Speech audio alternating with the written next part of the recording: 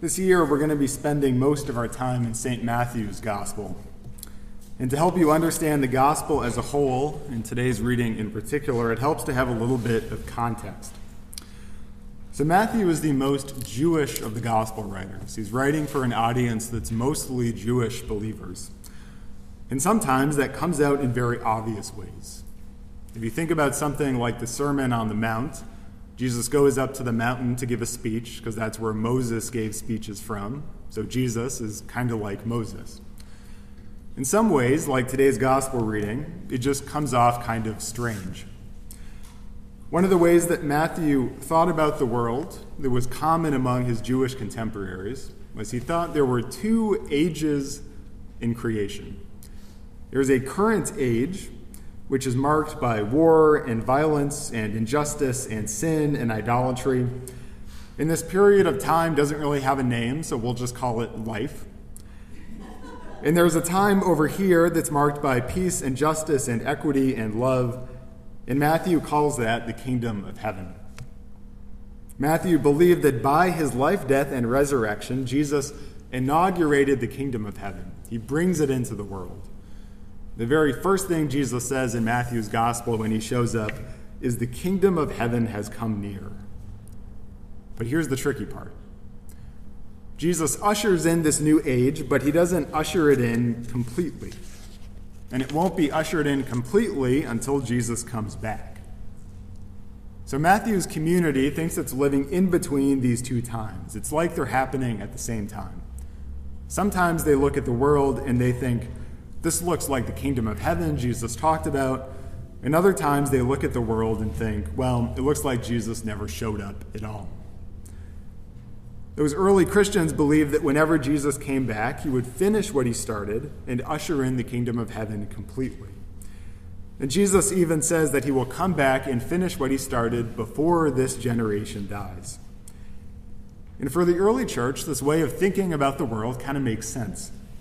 There's lots of bad stuff happening in the world, but Jesus is coming back, and so whenever he comes back, he'll take care of everything. Except, what happens? Jesus never comes back. A week goes by, a year goes by, pretty soon a few decades go by. The generation that Jesus said they would not die before Jesus came back, well, they all died. And it poses a huge problem for those early believers. If Jesus was wrong about that, then what else was Jesus wrong about?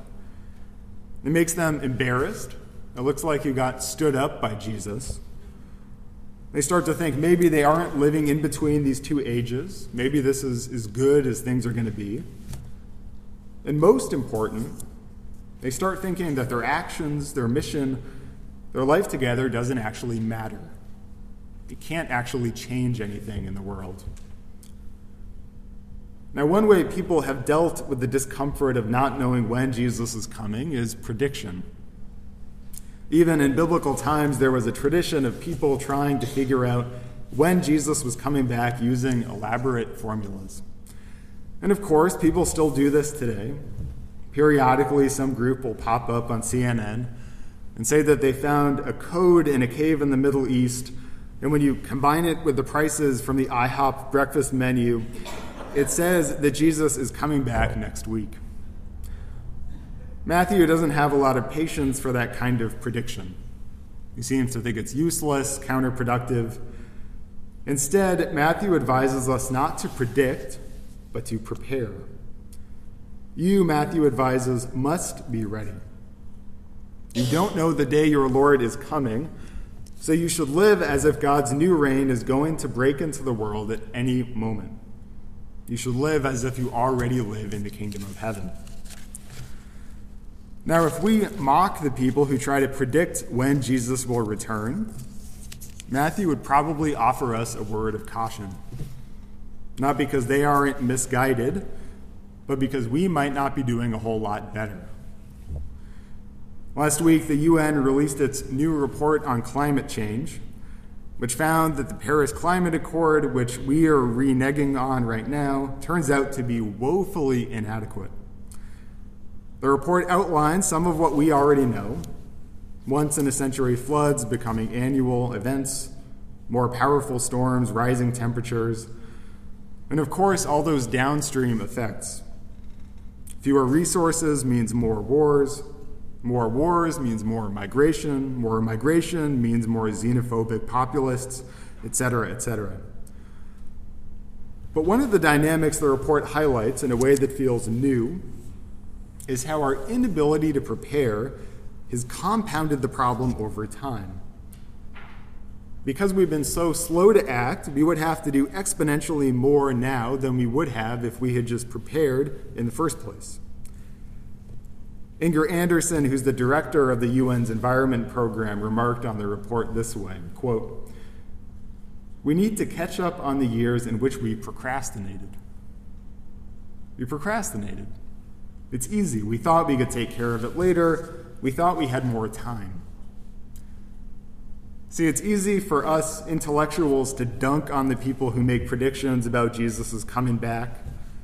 You said Jesus was coming May 23rd, and yet today is May 24th, so you must feel like a real dummy right now.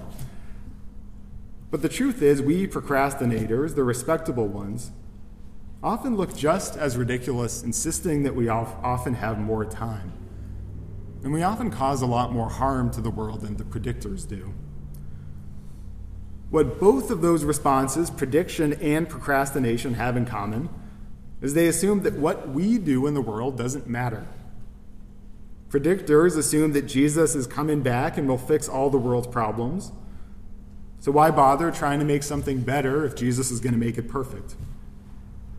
And procrastinators assume that we can take up and drop the world's problems whenever it's convenient for us. We only become responsible when we decide to get involved. Neither one of those will cut it for Matthew, and neither one of those should cut it for us. Instead, Jesus says, prepare, which is another way of saying that our actions as individuals, as a community, as a congregation, they matter. They make a difference. So when you get involved with the world, you're not wasting your time. You're not taking on some new responsibility. You are living in the light of the kingdom of heaven. So don't predict, don't procrastinate, prepare. So how do we prepare for Jesus' coming? How do we get ready for this manifestation of God in the world? Well, for Matthew, preparing for Jesus' coming is not about doing some special tasks. You think about the people in today's gospel reading, they're grinding flour and standing in a field when Jesus returns, which is not the most exciting stuff to be doing. Preparing is not about making some personal statement of faith that gets you squared up with God the right way. And preparing is not about hustling around being busy so when Jesus comes back, you look like you were doing something productive. The way we prepare for Jesus' coming is not by announcing the end is near, but by living as if the beginning is coming. Living as if the beginning of God's reign of mercy and justice and compassion is about to be manifested in the world. So ironically enough, Matthew tells us the way to get ready for the kingdom of heaven is to live as if it's already here. To live as if your actions matter. Because they do matter. They matter to your neighbors, they matter to the creation, and they matter to God. In a few weeks on Christmas Eve, our choir is probably maybe, going to be singing a setting of a poem by Howard Thurman. And I was going to save this until then, but I wanted you to hear it when there was not a lot else going on today. It's titled The Work of Christmas, and it captures beautifully what Jesus tells us in today's gospel reading. Here's the poem. When the song of angels is stilled, when the star in the sky is gone, when the kings and princes are home, when the shepherds are back with their flocks, the work of Christmas begins. To find the lost, to heal the broken, to feed the hungry, to release the prisoner, to rebuild the nations, to bring peace among the people, to make music in the heart. So how do we prepare for God's coming among us? By living as if God is already here. trusting that even in these in-between times, God is already present and at work among us. The beginning is coming, and it is coming in and through each one of us. So let the work begin. In the name of the Father, and of the Son, and of the Holy Spirit. Amen.